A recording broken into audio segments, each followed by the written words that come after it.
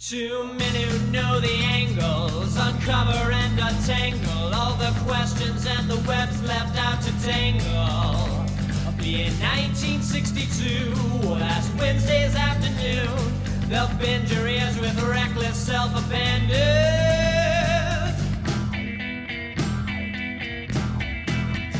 The amazing Spider Talk, the amazing Spider Talk. Come swing through the air, sit back and prepare for the amazing Spider Talk.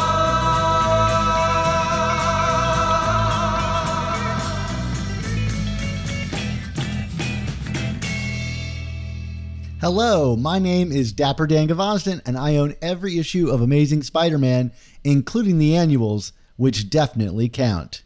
And I'm Mischievous Marcinacchio, and I own every issue of Amazing Spider-Man, including the annuals. But Dan, the annuals do not count. What about the event issues, Mark? I mean, really? We're going to go to this now? I mean, like, are we collecting Darkhold now? Or are we collecting Fear itself? I mean, come on. But what about Secret Wars number 8? Do you have one of those? Oh, don't do this to me, Dan. Don't do this to me. We'll get into it in the episode. Well, thank you, everybody, for joining us for the 10th and final episode of Season 5 of the Amazing Spider Talk, the show where two fans and collectors uncover the strange, fun, and fascinating history of the Spider-Man comic universe. If you want to swing along with us on our journey through Spidey's past, present, and future, subscribe to Amazing Spider Talk on your favorite podcast app. Every other week, we put out a mainline episode of our flagship show, and in between, we review new comics as well as interview some of the greatest Spider-Man creators of yesterday and today. This is the perfect time to start listening. Yeah, and just again, a reminder to everybody to go to AmazingSpiderTalk.com if you want to listen to all of our episodes of the show. We can only have about 300 of them on our podcast feed at any given time. And Mark, officially as of today, I'm sad to say it, Mark, Superior Spider Talk is no more on the Apple podcast feed. It's been erased. Our plague of branding is over. No more Superior Spider Talk. If you want to get it, you got to go to AmazingSpiderTalk.com. It's the only time I've ever said, if you want Superior, you've got to go to Amazing. We got through it, Dan. I mean, you know, it's the end of an era, but I'm not as sad as you are, I don't think. So we're okay. Okay, great. Oh, great. So, okay, today, this season, we have been talking about the mid-'80s in comics, where they were changing, embracing new visual styles, aging up with their audience, and ditching formulas that had defined serialized superheroes for decades. In the previous episode, we discussed all the drama about the bungled Hobgoblin identity, the re-reveal of Roderick Kingsley. Mark, what's going on today? Well, today we're going to be talking about the initial Marvel event comic, Dan. You know what that is? That is Secret Wars. Because if people like anything, it's secret and wars, and that's a fact. I mean, we're going to get into why that's a fact. What are we going to talk about with Secret Wars, Dan? Yeah, well, we're going to be getting into like why this is an important event for Spider-Man and kind of how it changed Marvel Comics altogether. You know, if there's one kind of like era from the mid-'80s thing that kind of like would change everything about Marvel, it was here in Secret Wars. Maybe not in the content itself, but certainly the spectacle behind it all. So if you do want to follow us along through our journey through Marvel Superheroes Secret Wars, we'll be discussing issues numbers 1 through 12 of the miniseries. And plus, we're going to discuss content from Marvel Age number 11 and Amazing Spider-Man issues 251 and 252. And we're also going to talk a little bit about Jim Shooter's blog. So if you want to read some of the stuff we reference, you can go to jimshooter.com. There's an article called Secrets of the Secret Wars that will give you a little bit more information on some of the things that we're talking about here today. But Mark, what is Secret Wars? Well, you know, We can't say, Dan. It's a secret. No, Please don't do that to me today. no, I won't do that to you. But in terms of like the actual like logistics, what is Secret Wars? It's a 12-issue miniseries that was published by Marvel from May 1984 to April 1985. And as I referenced in the intro, it's the first major crossover in Marvel history. Jim Shooter, who was the editor-in-chief of Marvel at the time, scripted the whole thing. The great Mike Zeck did pencils, and Bob Layton, a friend of the pod, he did the inks, and another friend of our pod, the legendary Tom DeFalco, edited this whole thing. I mean, this series, it had every single major Marvel character that you can think of, with a couple of exceptions, and we can maybe talk a little bit about that. Or they got sucked into a cosmic portal by this cosmic entity called the Beyonder, and it was basically just a big good versus evil battle royal with the X-Men kind of straddling the fence of both. What else do we want to say about what Secret Wars was, Dan? Well, I think if anything that defines Secret Wars, it's kind of the marketing blitz behind it. You brought with you today 2 guests to come join us on the show, and that is your Spider-Man Secret Wars toys. Yeah, I have others, but I figured just, for the purposes of this show, we just needed to see Spidey. Can we see them okay, Dan? I can't. They look great. All right. Yeah, I mean, the old red and blues has seen better days, but my symbiote Spider-Man, new suited Spider-Man, we hadn't officially called it a symbiote yet. He's looking pretty fine here. So, but yeah, we had action figures, we had play sets. I think there was like a Doommobile. I mean, we had everything. It was like, a full action figure blitz with, just as you would expect. And what was kind of going on at the time, Dan, that would necessitate why they would want this kind of big mega crossover with action figures and play sets and all that kind of stuff? Well, Kenner Toys, which is a company I believe that still exists today, they got the DC toy line at this time. So they had access to all of the DC characters. And Mattel was kind of their kind of rival. And they were producing He-Man toys at the time, but they kind of thought, maybe this superhero thing is going to take off. And they didn't want to just leave Kenner with the DC toy line. And so, if someone's going to get DC, someone's got to grab up Marvel. And so they wanted to hedge their bets and inked a deal with Marvel to produce these action figures. And, part of making these action figures is they wanted to come up with this kind of mega event series to sell the toys. And so, just like, TV shows in the 90s, the cartoon shows existed to sell you the toys. And in this case, the comic existed to sell you the toys, and boy, it seemed to work. Mark, how many of those do you actually own? The toys, or oh man, I have most of the first line, which was like the Spider-Man, Captain America, Iron Man, Doom, Kang. I think was Daredevil in line 1, which is weird because Daredevil doesn't show up in the book. But there's a bunch of toys in this that don't actually show up in the book, right? Isn't there like a Hobgoblin toy too? Yeah, there's a Hobgoblin. I mean, they're clearly trying to get some of the big 80s toys at the time, and 80s heroes or figures at the time. I guess what I better say is the ones I don't have. I don't have Falcon, which is really a shame because like he's got the full wings and stuff like that. I never got Hobgoblin. I could never find Hobgoblin even in like the or at least at an affordable price at this point. There might have been 1 or 2 others I was never able to track down, but I have a fair number of these kind of in I have some at my desk at work. I have some are still in my parents' house, and some I have in my home with me here. So it's kind of funny that I have Secret Wars kind of littered throughout my life right now. The true Secret Wars was the war waged across your entire lifespan. Yes, where exactly. You scattered them throughout your life. And I 100%. I definitely had like the Castle Doom at one point. I mean that got lost. Get out of town. That got lost to time and place. But I 100% had that frickin' playset. I remember it. Did you have the Spider-Man castle? No, I just had the Doom castle. I remember that, and like it always amused me. Like so, I guess like kind of like with every action figure line, there's always one character that like you can find everywhere. right? You know what I mean? So like, and apparently Kang was that for like the series 1 toys. Like Kang was like the most commonly found figure. You didn't really have to go digging for him.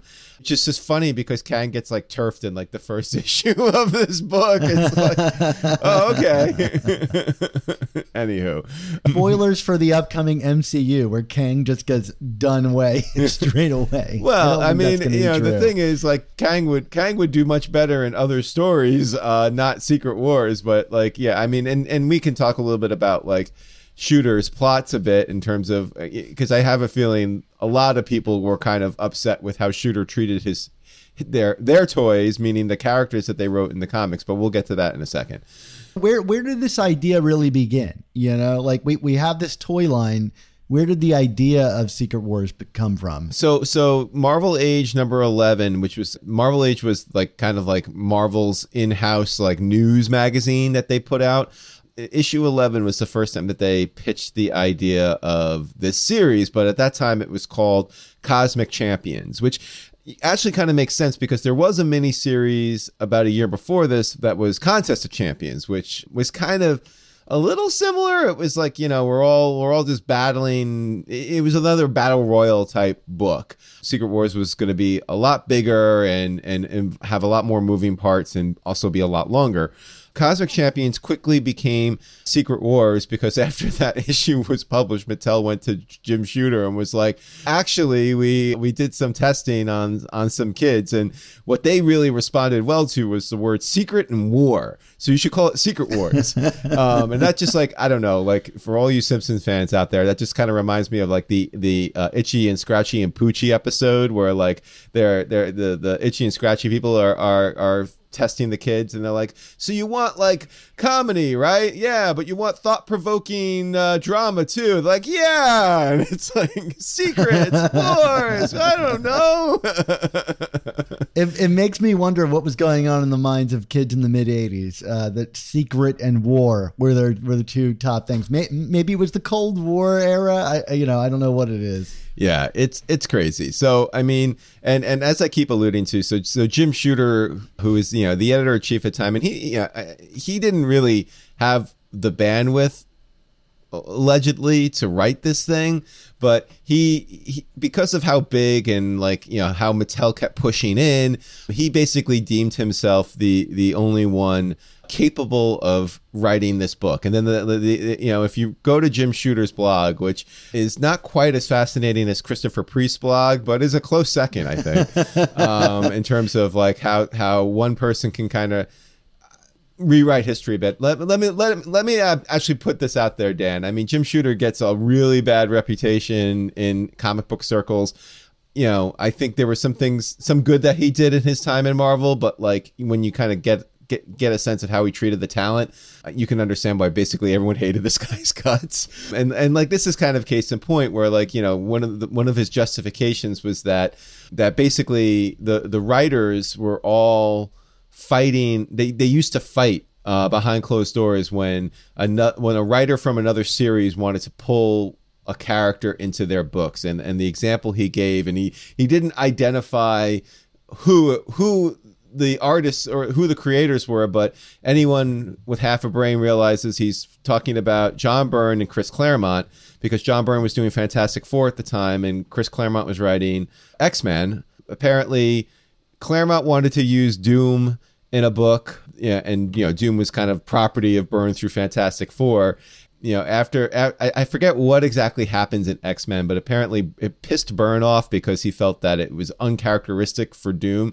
So in a follow-up Fantastic Four issue, he basically was like, yeah, Doom is like to read like, oh, that wasn't me, that was a robot, because, you know, I would never be that stupid. And and I guess like Claremont, like, you know, blew a gasket to Shooter. So like Shooter, like to avoid that, was like, I'm just going to write everything. And, you know, as a result, like there's a lot of weird characterization in this book in terms of... It's a classic backdoor Doom excuse. Yeah, exactly. But like, I mean, you know, like, I mean, the Kang instance that I just joked about, I mean, you know, Kang, even before Secret Wars, I mean, he was part of some major story. I mean, Kang is considered one of the big upper echelon villains of the Marvel universe. And he kind of just gets like dusted off in like the first or second issue of this series, like he was an afterthought. You know, the series just has a lot of that because, you know, clearly Shooter, he's just trying to work in as much as he can. It's very flimsy on plot. I mean, how would you even define what the plot is, Dan? Because like it just feels so flimsy.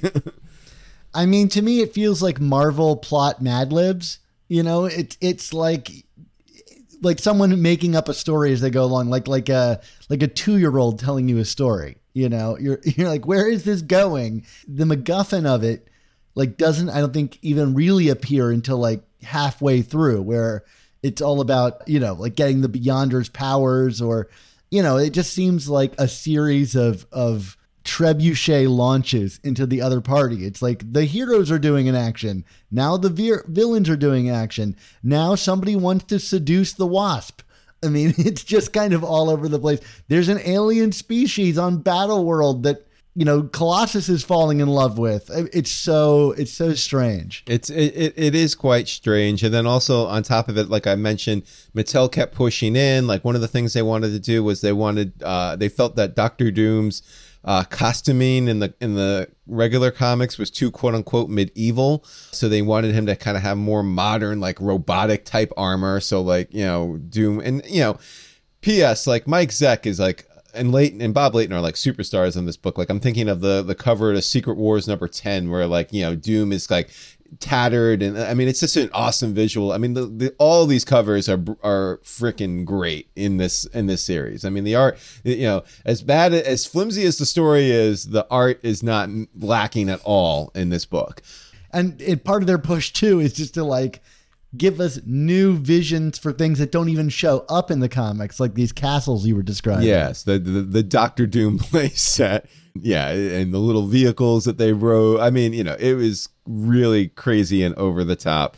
Say what you will, it was a huge success, as you would kind of expect a book to have everything in it. I mean, like for a first of its kind, you know what I mean? Like, I don't think this was a major risk to think this would be successful, to have a big maxi series with, you know, every single cool character in it. But, you know, obviously, hey, it still works today. You know, we're still getting like not great event stories that sell like crazy because everybody's in it.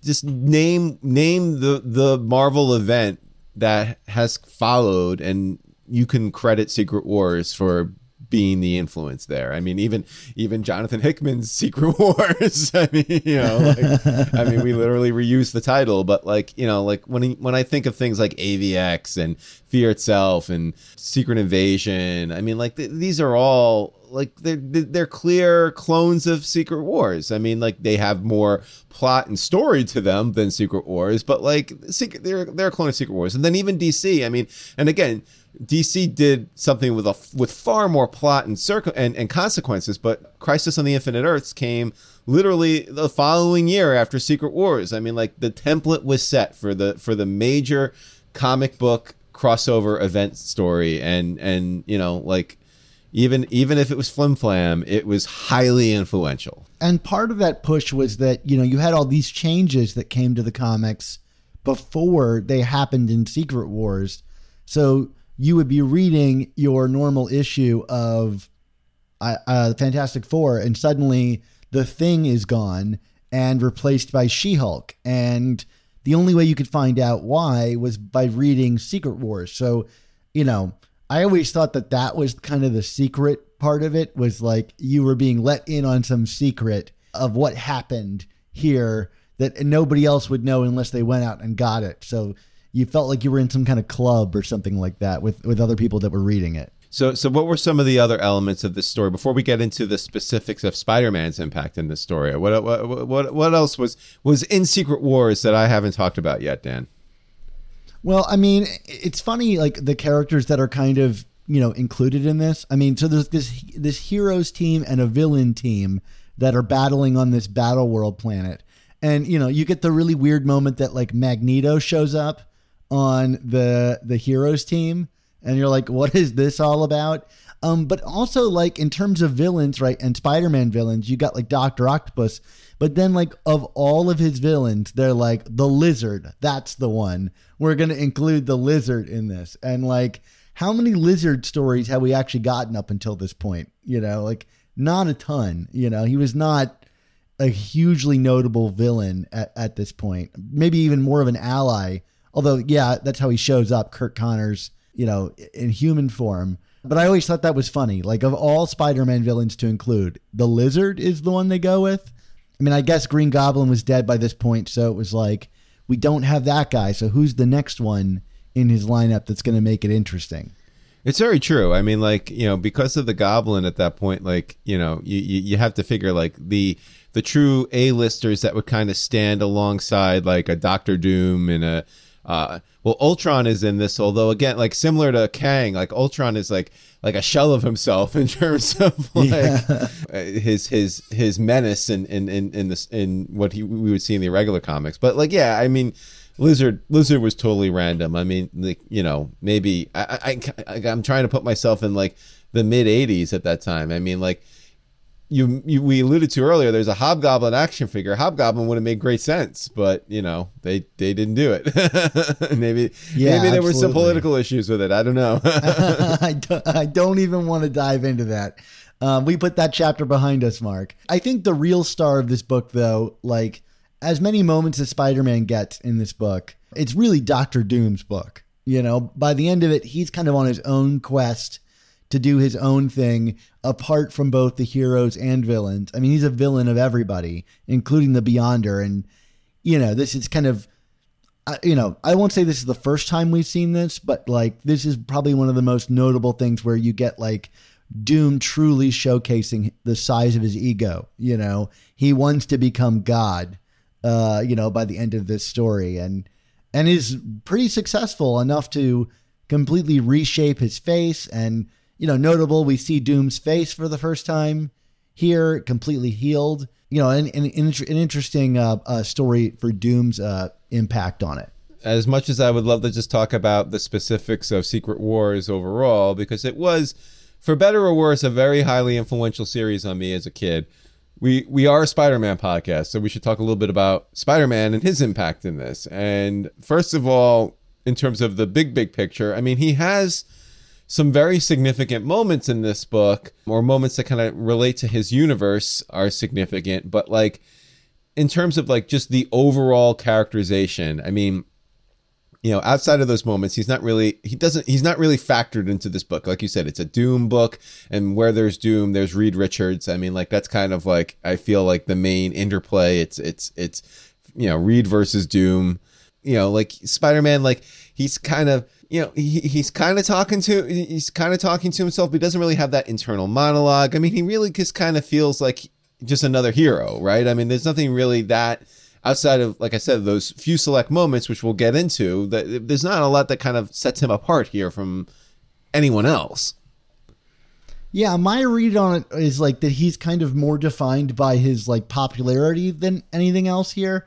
He gets to beat up on the X-Men because he's everybody's favorite character, not because it's, like, an actual understanding of him. But, he's got kind of, like, this youthful attitude that Shooter writes into him. So it's not that far displaced from what we know Spider-Man to be, but it's not his book. So he kind of is, like, left with just tons of expository, like, talking to himself, enough that you think he might be mentally ill for someone that talks to himself that much. He only really takes his mask off for one panel in the very final issue. So, Peter Parker's presence in this is pretty limited, if you want to split the difference there. But like you said, it's mostly notable for Secret Wars issue number 8, which is the appearance of the black suit for the very first time. Oh, man. So what are we talking about with Secret Wars number 8 here? I mean, like, that wasn't that impactful of a comic, right? I mean, we only just found out that an original page from Secret Wars number 8 that shows Spider-Man getting the symbiote set an auction record, what was it, last week or 2 weeks ago? Sold for $3.36 million. So, I mean, again, say what you will about Secret Wars and the black suit and everything. I mean, like, truly I would say of the last 40 years of comics, one of the most influential moments of comics, and it happened here, and it involves your friendly neighborhood Spider-Man. I don't want to burst a bubble. It's interesting. I was, like, reading about the Heritage auction sale of that page for $3.36 million. They've not announced who bought it. And so now there's like this whole like skepticism around, did they just buy it from themselves, like someone who works at Heritage, in order to drum up publicity for Heritage auctions?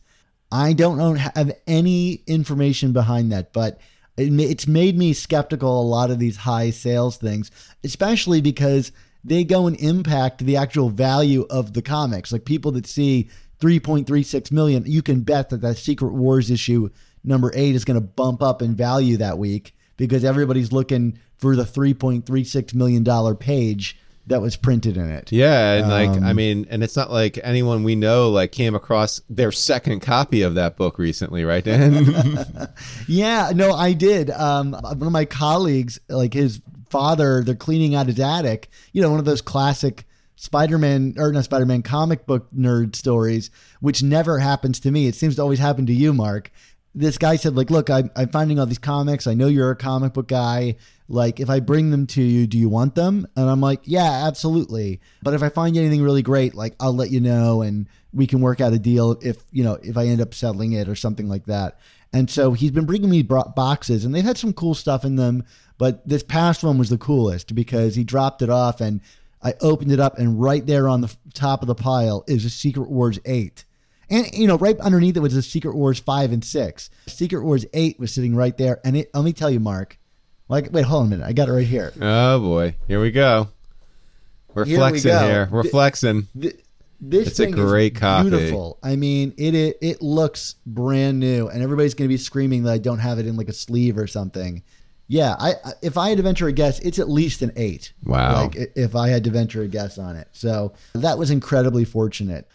But here's the deal, Mark. Now I got 2, which means I can send one to you. Oh, my goodness. Now you will have Secret Wars number 8, and I can tease you no longer. That is friendship developing right here in front of the masses. I mean, let it be said, I actually did at one point own a copy of Secret Wars 8. I owned almost the entire run of Secret Wars. Like, I can't emphasize enough, Dan. Like, this book is what more or less got me into Marvel and got me into superheroes. I had the figures, the action figures first. Like, I got those as I don't know if I begged for them or my parents just bought them for me because they thought I'd like them. I don't know, but I had all the figures, and I would say, by this point I'd started buying Spider-Man stuff. Like ASM, a couple issues, but like, I don't know.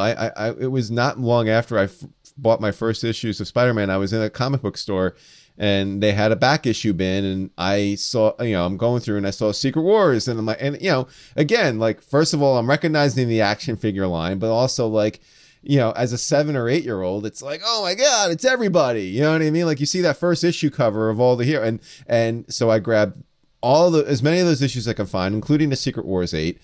I had no concept of the value of those comics because, and I don't think I paid much for them. I think they were like $2 a pop in the back issue bin or something like that. And you were really responding to the Secret and Wars part. Yeah, you were part of that child demographic. I was all in. So like, I know I read the pulp out of them, which is kind of what I thought happened to my Amazing Spider-Man number 300 that was gone until that reappeared in my life a few years ago. But unlike that, I can verify, oh man, maybe like 7 or 8 years ago, I was at my parents' house, and I was actually in the basement trying to find old copies of 90s books for that Gimmick or Good column I used to do for CBR. Maybe if you remember that back in the day, Dan. Yeah, of course. And I found like the old box of comics from my childhood there, and in that was a copy of Secret Wars 8. But it was like the cover was torn off, and I actually like markered over parts of it. Like I like colored in it or something like that. Oh, you're one of those kids. I was one of those kids as a 7-year-old. So I left it just in the box because I was like, well, this is even as a curiosity, it was valueless.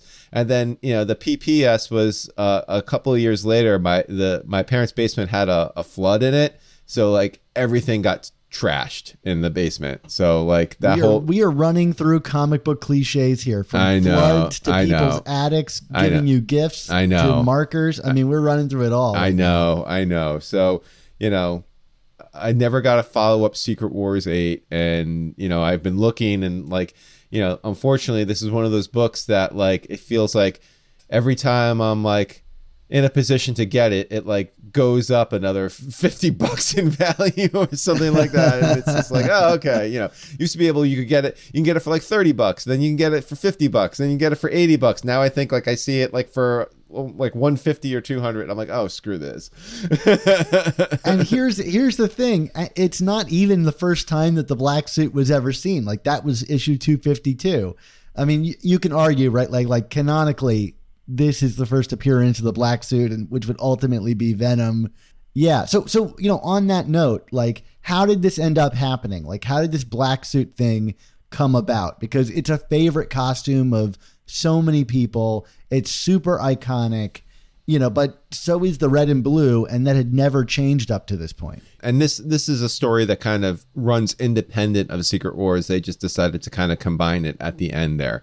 In the early 80s, I think it was like 82 or 83, they had a contest to like design a new costume for Spider-Man. And there was a fan submission, Randy Schuler, who submitted this idea of a black costume. Jim Shooter paid him $220, which I think they said equates to about $500 in today's money, to this fan. And part of the guy's pitch was that it was going to be like this black stealth suit that was made from the same unstable molecules that the Fantastic Four's costumes were made out of. But like, like it was stealth, but like, also like it was going to enhance his abilities. And, when one of our first interviews, which now, as you mentioned, you cannot find in our feed anymore, was with Tom DeFalco at Terrificon in Connecticut for Superior Spider Talk. And DeFalco was talking a little bit about it. Like him and Shooter were kind of kicking this idea around because they liked the idea of the black suit, but they were like, how the hell do we like illustrate like that, a suit that like makes him jump 30% higher or, enhances his strength by 37% or whatever it is. They wanted to, work this into comic book form, but like they were just kind of struggling with the mechanics. So what they basically, it is worth noting that like a few years ago, there was the Spider-Man self-improvement issue that actually printed Randy's letter and the comic that he wrote, about getting that suit. So it's kind of like an Elseworld story or a what if Randy's idea actually came into fruition, because he had a whole separate idea that Shooter paid him for, and it was adapted into this. So, if you do want to ever see that idea, it's in Spider-Man Self-Improvement, which also has an awesome story from Tom DeFalco and Ron Frenz in it, but that's a whole other separate thing. Anyway, what they did eventually decide was that they obviously wanted to use Secret Wars as the opportunity to introduce this costume. So as you just alluded to, Dan, the first appearance of the black costume is technically Amazing Spider-Man number 252, which came out the same month as Secret Wars number 1. Of course, when you go to Secret Wars number 1, Spider-Man is in the red and blues, but like that was the hook. It was like, go read Secret Wars to find out why in the pages of Amazing Spider-Man, he's all of a sudden in this new costume. But like to make it, what was the hook of the costume? Like, not that it made him jump 30% higher or whatever, but as we see in ASM 252, the hook was the costume was alive. And this was, I've heard a couple of interviews with Roger Stern. He claims credit for this, that he was the one who pitched the idea of, and he plots ASM 252, excuse me. It is scripted by Tom DeFalco, but Stern writes the plot for it. Yeah, I mean, like you can see like the costume is kind of, like swarming on Peter at one point, and it's kind of weird. So, and then like from there they kind of kept going with this concept, like DeFalco and others, that, not only is it alive, but it's maliciously alive and trying to bond to Peter. So there's your hook. And they wanted to actually make it an evil entity, because even though it looks great and it's really cool, they wanted to make sure like, oh, we can get him out of this and back into the red and blues, and this would be a short-lived affair. But of course, was it a short-lived affair, Dan? No, not at all. I mean, he ditched it pretty quickly for the Fantastic Four, but the rest of it, is history. I don't need to restate the cultural presence of Venom or the black suit here, especially in the hearts of Spider-Man fans. just to note, the idea that the suit made Peter aggressive or angry is not really something that was kind of a part of this, more than it was more like invasion of the body snatchers kind of thing. But we'll get into that in our next season in more detail. Again, say what you will about that auction, and that was a point I didn't think about, Dan. So, but that is interesting to think. Are the numbers being cooked a bit? But all the same, I mean, this is, I don't think it's hyperbolic to call this a watershed moment for comics, not just Spider-Man comics, but comics period. I mean, seeing this black suit. I mean, this black suit has defined so much, has made Marvel and Sony and everyone else so much money between the comics and Venom and merchandising and all that kind of stuff. So I mean, if Secret Wars has one point of legacy that will outlive it forever and ever, it's going to be that suit, and it's a Spider-Man point. And once again, Spider-Man runs the world, right, Dan?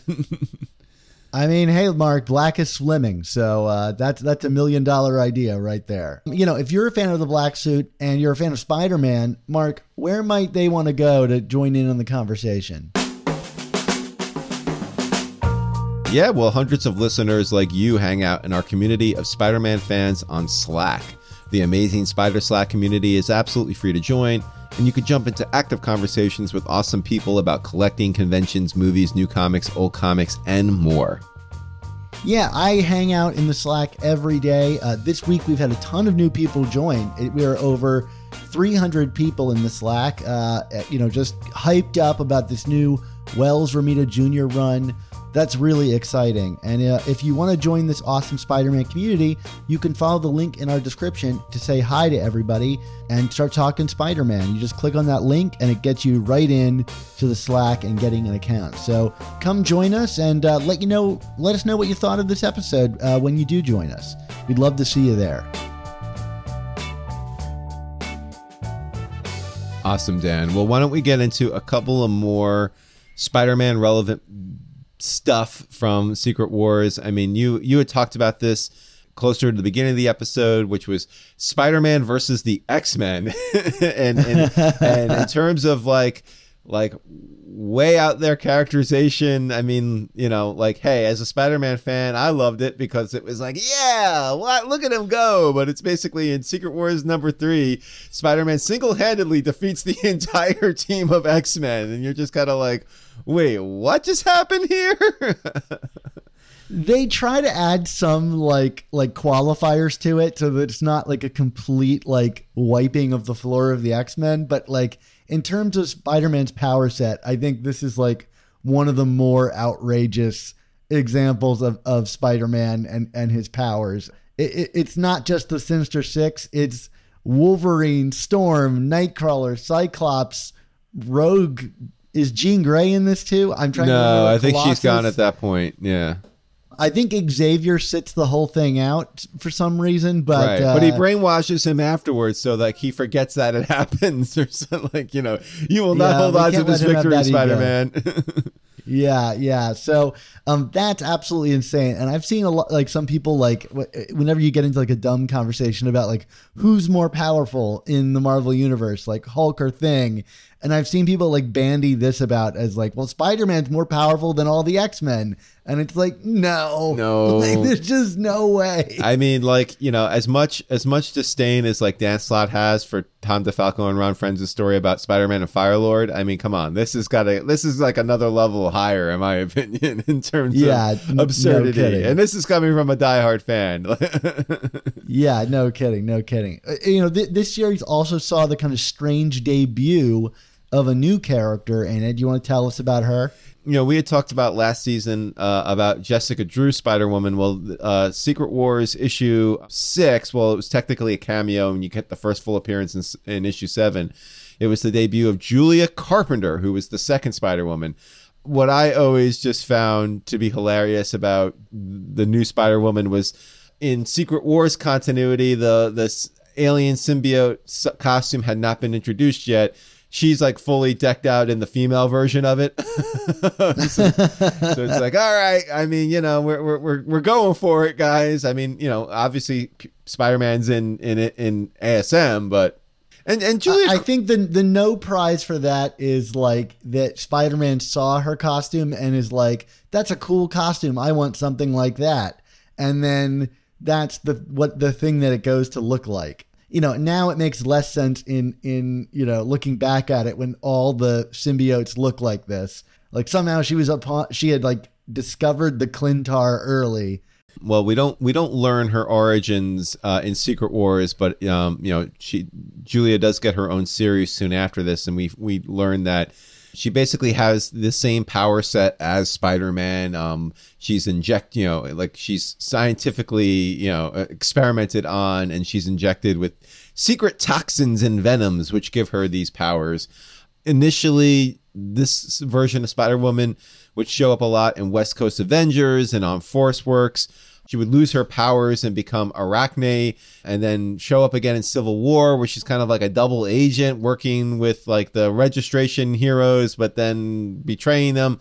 She becomes a semi-regular supporting character in Spider-Man books, like around the Brand New Day era. Dan, I mean, what are some of the stories that Spider-Man fans might recognize her from? Yeah, well, most notably is Grim Hunt, where the original Madam Web is killed off, and we find out that Madam Web is kind of like a constant entity in the web of life and death, and so that personality and maybe not personality, but that power set goes to Julie Carpenter, and there you go. You've got the new Madam Web in a large part of Dan Slott's run, where she would just randomly show up to spoil upcoming issues in a really annoying fashion.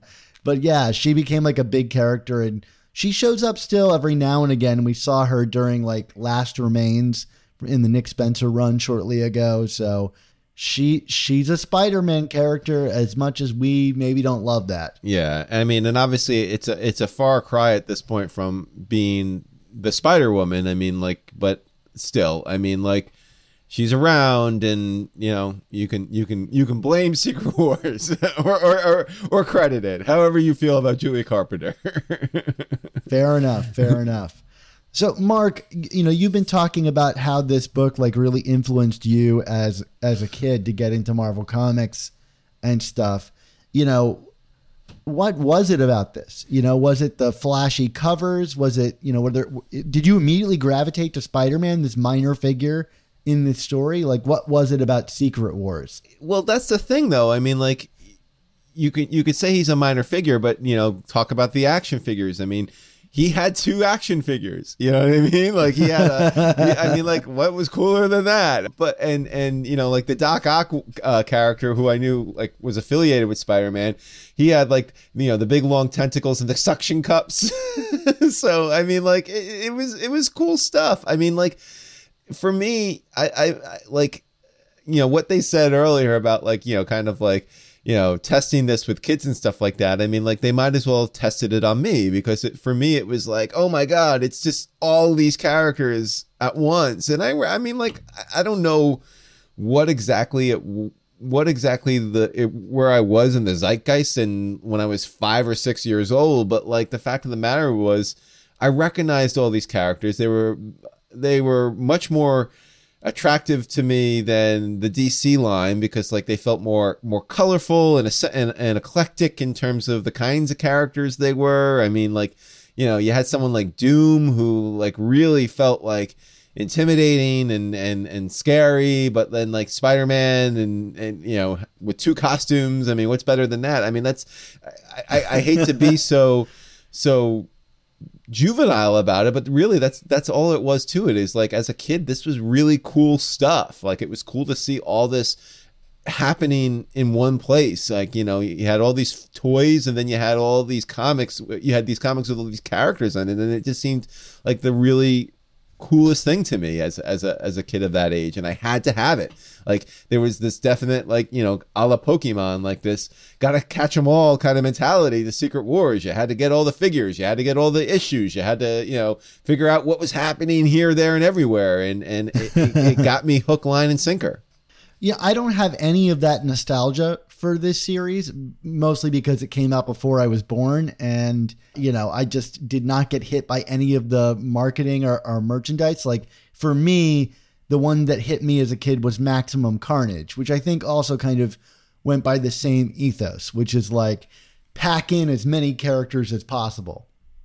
And I'm sure owes a great debt to the existence of Secret Wars. Now, I don't know if that's the legacy that Secret Wars wants, but it's a legacy that it has. So for me, reading this, I'll admit, for the first time for the show all the way through, I had read, all the main issues that like 3 and 8 that really involve Spider-Man in a significant way, but I had never really invested myself completely into Secret Wars because it's like I knew most of the plot points of it, but it was fun to read, but it is all over the place. I think it's much more of an event than it is like a story, so to speak. There are good things in it. There's also a lot of really dated sexism surrounding the Wasp and this character Zaji. I can definitely sense the appeal of it. I mean, it definitely doesn't bore you. There is all kinds of crazy ideas, like the whole team gets buried under a mountain. I mean, they weren't doing subtle is not how this book works. Yeah, and PPS, the whole kind of holding up the mountain. I mean, that was riffed on in Endgame. You know what I mean? Like we still are seeing Secret Wars and major pop culture things with Marvel to this day, which I think it's worth saying. And no, and you're 100% right. I mean, the characterization of some people is downright offensive, I think, in some cases, but I remember like there were scenes like with Rhodey. I think Rhodey is like checking out Spider-Woman, and it's like he's leering at her. It's kind of like, oh, okay, this doesn't feel right. But whatever. It was just a big flashpoint for I think people of a certain age or in a certain like bracket. And then in terms of its impact on the comics, I mean, in addition to the black suit, I mean, there were some other things that were noteworthy that came from it. We had over the Fantastic Four, at the end of the series, Ben Grimm, he's like changing back and forth between the Thing and his human Ben form. So he decides to stay on Battleworld, and then She-Hulk joins the Fantastic Four, and I know I gave my story earlier about John Byrne and Claremont and all that, and say what you will about Byrne the person, but Byrne the creator always, especially in that era, had great comics, and his She-Hulk Fantastic Four was fantastic. And then over in X-Men world, there was the breakup of Colossus and Kitty Pryde because they would never do this again. Yeah, right. They're the Ross and Rachel of X-Men, so like it was a big deal at the time. Anyway, so there were things that happened in other books that were impacted due to Secret Wars. So whatever. I don't disagree with you one bit, Dan, but like nostalgia is a hell of a drug, and I am all on the nostalgic bandwagon. And is that Archie? Yes, my cat keeps wanting to join me today. Good job. I do think that you can draw like a straight line from this comic series to like everything that people love about the MCU right now. Like the big battle scenes, whether it be Civil War's airplane hangar or the end of Endgame or Infinity War. Like that stuff is all born out of this kernel of an idea that would be eternally developed and built upon event after event after event in the Marvel Comics pantheon. So a notable series for Spider-Man, like the genesis of one of his greatest villains and now a character in its own, and a big moment for the character that brought it into the Tom DeFalco, Roger Stern era and gave us the most iconic Spider-Man costume other than the red and blue, I dare say. And so I think totally worth talking about here on Amazing Spider Talk, and a big part of your cultural background. There we go. We got action figures joining us. Just a good time over here. If you guys enjoyed this episode, we'd love you guys to help spread the word about Amazing Spider Talk. We put a lot of time and effort into creating these shows for you guys. So you recommend the show to a friend. And if you're able to, why not become a member of our Patreon? Yeah, we can only bring you this content with the support of our Patreon members, and we owe the show's success to every single one of them. And we are constantly making exclusive content for our members. This week, Patreon members will hear Dan and my review Amazing Spider-Man number 86. Plus, if you haven't heard it already, we had a full discussion about our thoughts on the recently announced team of Zeb Wells and John Romita Jr. when Amazing Spider-Man gets its new number 1 this April, and it will only be on Patreon. Yeah, so why not take $3.99, that's the price of a new comic, and put it towards a month's subscription to support the show and start receiving our Patreon content. And if you listen to this and you're like, I'm going to go buy a Marvel Superhero Secret Wars number 8, that's going to run you like what, Mark? Like $150 if you're lucky? That's like what? That's like 5 years of supporting our show. So like, why not come help us out? Yeah, and if you do, you can hear all of our new Patreon exclusive review podcasts on every new issue of Amazing Spider-Man, including that new number 1 that's coming out soon, that new run with John Romita Jr. and Zeb Wells, the very same week that those issues are released to the public, instead of waiting for it to eventually arrive in our public podcasting feed about 3 months later. So, get on that Patreon bandwagon, everybody. Everybody's doing it, and they're having a great time over there. Oh, yeah. And if you contribute $10 a month, you gain access to exclusive artwork from famous Spider-Man artists, commissioned exclusively for our members. Plus, every episode, we release a new episode-specific desktop background created for us by artist Nick Cagnetti for our patrons to enjoy. And man, Nick blew it out of the water. I was going to say out of the park. He would hit it out of the park. He can blow it out of the water on this Secret Wars one that we did for this episode. It is stunning. He's got every villain, every hero, Spider-Man caught in the middle, having fight on Battle World. I mean, this guy is amazing and doing awesome artwork for our patrons. So we hope you sign up so you can check out his stuff. But we do know it's a hard time for everybody. COVID, political strife, financial inflation. It's hard for us too, so we do appreciate anyone who supports the show just by listening and sharing. But if you do have the means, please join our Patreon and support our continued existence of the show. It helps us out a lot and keeps us going. So there's a link to that in the description. And of course, a thank you again to all the members who already make this show possible.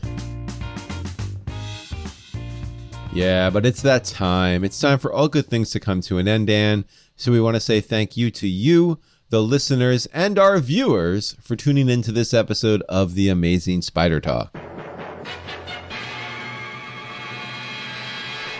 Yeah, before we get to what we're doing next on the show, we do want to say a thank you to all the people that help us make the show. This is the end of season 5, and we couldn't have done it without our editor, Rick Coast.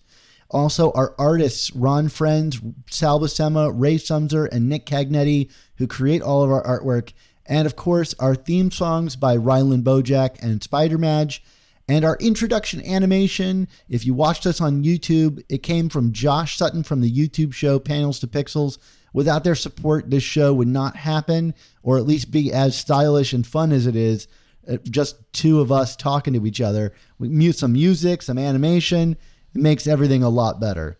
So this was a lot of fun, Dan. I mean, anytime you get to talk about my childhood comics, I can't complain. But what are we going to be talking about on our next episode? Yeah, well, Mark, like I said, it's the end of the season. So, this is where we go on our kind of brief hiatus. And, of course, we would then kind of flow directly into, I think what a lot of people are really excited about, as excited as they were about Roger Stern. We're going to be talking about our good friends, Ron Friends and Tom DeFalco's run on the title coming up next, and all the kind of media properties around that. I mean, this is where we're seeing Spider-Man really, post-Secret Wars kind of, hitting the mainstream and having more products and TV shows and you name it. This was a really hot time for the character. Not to mention, Ron Friends and Tom DeFalco are good friends of ours. So I imagine we're going to have several appearances from them next season. Except, Mark, here's the big news. And I know you already know this, is that my wife is recently pregnant and I am having a baby boy. Congratulations, Dan. Huzzah. I am going to be a father. Who knows what that is going to do to the Amazing Spider Talk show. In regards to our next season, we are going to play this one by ear and see how we're doing. Whether we squeeze it out before my wife gives birth We'll be up in the air. We really don't know. We're very excited about the new Gavazden in the world. And no, I'm not naming him Peter or Parker. It's not going to happen, Mark. What Spider-Man character should we name him after? I mean, how about Ned? Or we could name him Eugene and call him Flash. Oh my goodness, no! Don't do that to him. That's we could call him Fritz von Meyer. No, well, I mean, here's the thing. Like, I am currently doing this show out of a small 2-bedroom apartment in LA, and having a newborn around is going to make that really complicated. I'm going to try to figure it out, whether that means I have to go and rent a studio to do this recording with Mark, or whether we have to get some, temporary substitutes to come and join us on the show. We're going to figure it out. The show is not going anywhere, but it might mean season 6 is either like delayed or gotten through very quickly before the summer hits. We will let you know, but it's exciting either way. Yeah, we're very excited about it. Someone in the chat is suggesting Buford Hollis. Now this person knows me. Buford Hollis. What do you think? Can I get away with naming my kid after Razorback? Oh my goodness, Dan, don't do it. Don't do it. Come on, let's be completely independent of comics.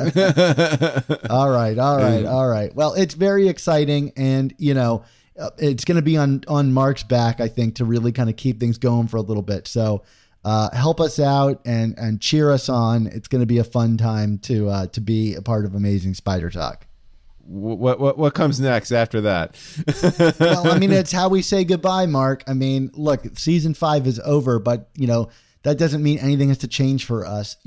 Our motto stays consistent no matter what season it is. So, Mark, until we single-handedly beat up every other Spider-Man podcaster without breaking a sweat, what's our motto? Oh, I like that one. With great podcasts, there must also come the Amazing Spider Talk.